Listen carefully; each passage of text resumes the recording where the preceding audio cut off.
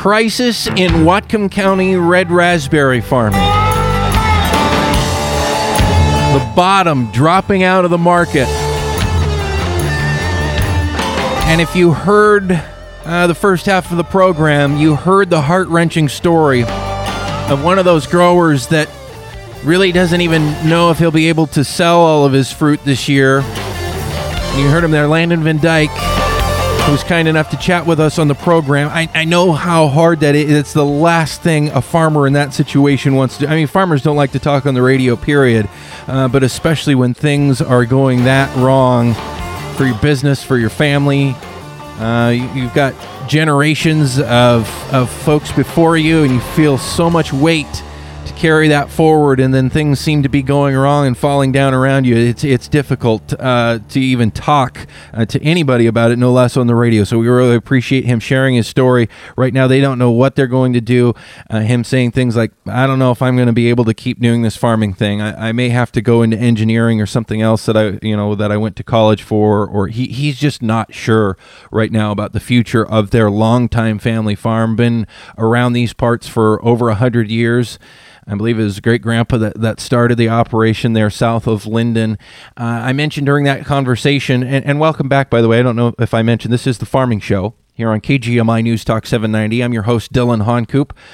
Full-time now. Used to be a full-time radio guy. Now I'm full-time Save Family Farming advocacy guy. And that's why I continue here, the Farming Show, Saturday mornings. It's right up my alley. It's what I grew up doing. It's what my career is right now.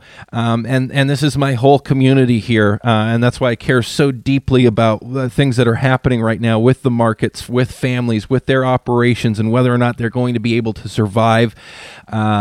Joining me right now is another guy my age, like Landon is, and it's interesting. It's falling now to our generation. John Mayberry of Mayberry Packing. His family. You guys are 4 generations or more into this as well. We've had your dad, Marty Mayberry, on the program several times in the past. I know your dad and my dad played football together. Now we're here. It's up to our generation. We got to carry the torch on from this.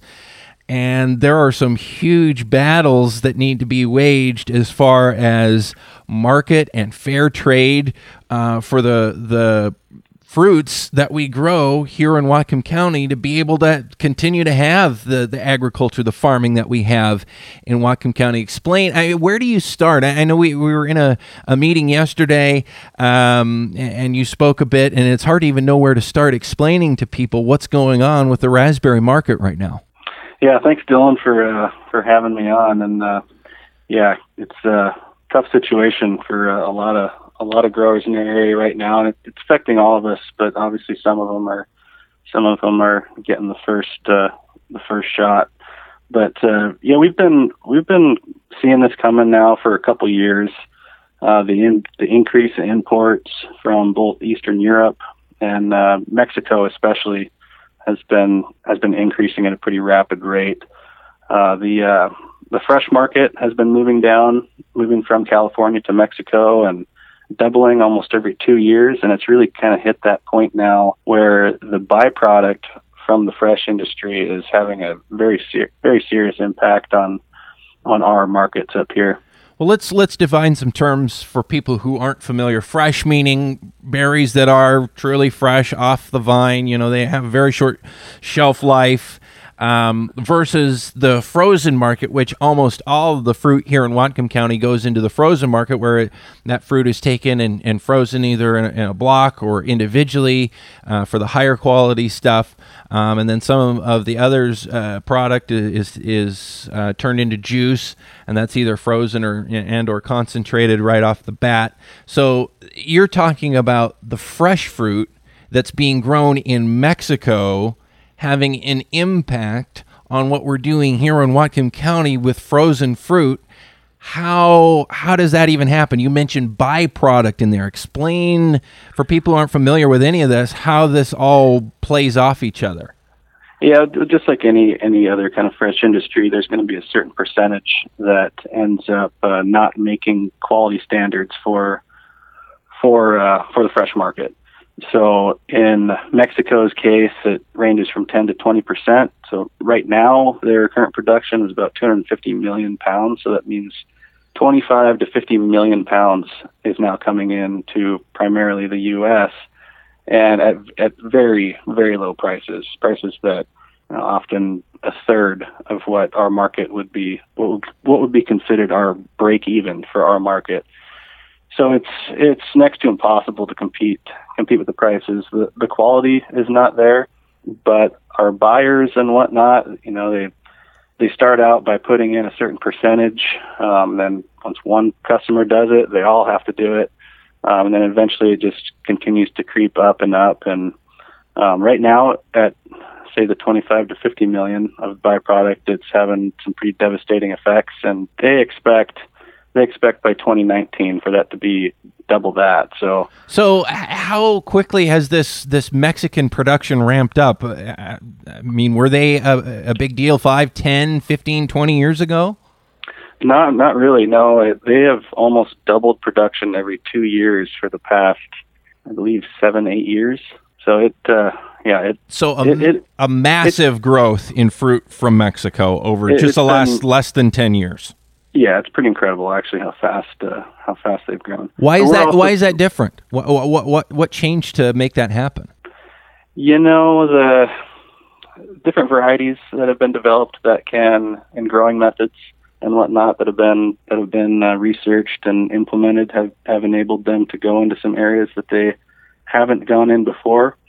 That's probably the main one. But then also, of course, the cheaper labor down in Mexico compared to California is a pretty significant reason to draw that production down there. Well, and we're talking 20 times.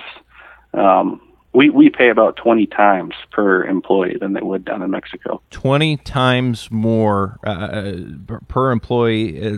That's a cost for a grower. That's certainly a benefit for workers who are able to work in our fields here versus having to work in fields, say, in Mexico, where, from what I understand, the minimum wage might be somewhere in the neighborhood of like $11 a day. Not $11 an hour, $11 a day. If you can imagine that, and that's where this really gets down to brass tacks, because I'm assuming that some people right now listening might be thinking, well, that's the market. Hey, there's more berries out there. The price goes down. Supply and demand, capitalism. This is how it works. But there's more to the story than that, because it's not just about fair trade and capitalism. There's some really unfair things going on there, and a lot of that has to do with labor, but also environmental standards, labor standards, quality standards, labeling, all this kind of stuff, where American growers suddenly find themselves at a huge disadvantage because of all the additional costs of them trying to do things right, do right by the environment, do right by their workers, have the best food quality, have healthy, safe food. But because of all the costs that go into producing that kind of product, it puts you at a huge competitive disadvantage. And then on top of that, it sounds like, and you can elaborate more on this, John, we're talking with John Mayberry of Mayberry Packing right now on the Farming Edition, talking about this collapse of the red raspberry market and what's behind it and what it means for growers here in Whatcom County that are struggling so much right now, even here in the middle of harvest. What are some of these issues as far as trade and technicalities and even potentially laws that are being broken as far as unfair competition and competitive practices?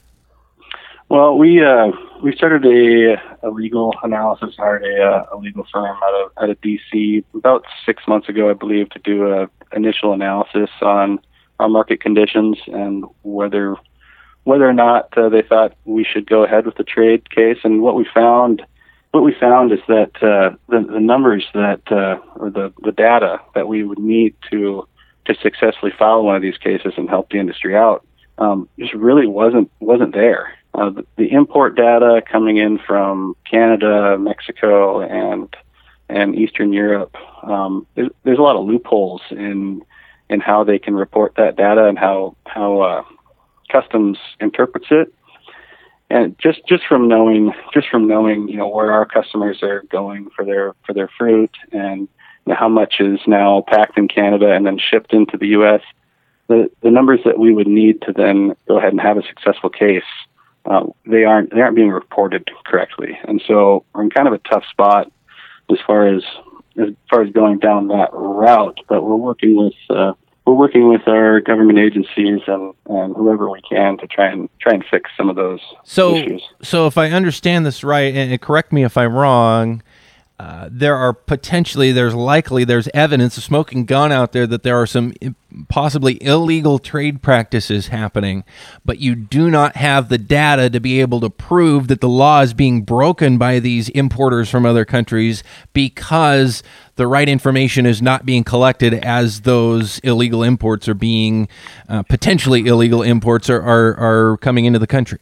Yeah, well, we know just a specific example recently. In the past 2 months, we've had 20 million pounds of frozen raspberries come into the States from Serbia, and at prices that we haven't seen in 30 years. So that's how cheap some of this stuff is coming in. And we know they had a small crop over in Serbia this year, a very significant, maybe 30% of their normal crop. But they had a pretty significant amount of inventory from 2017.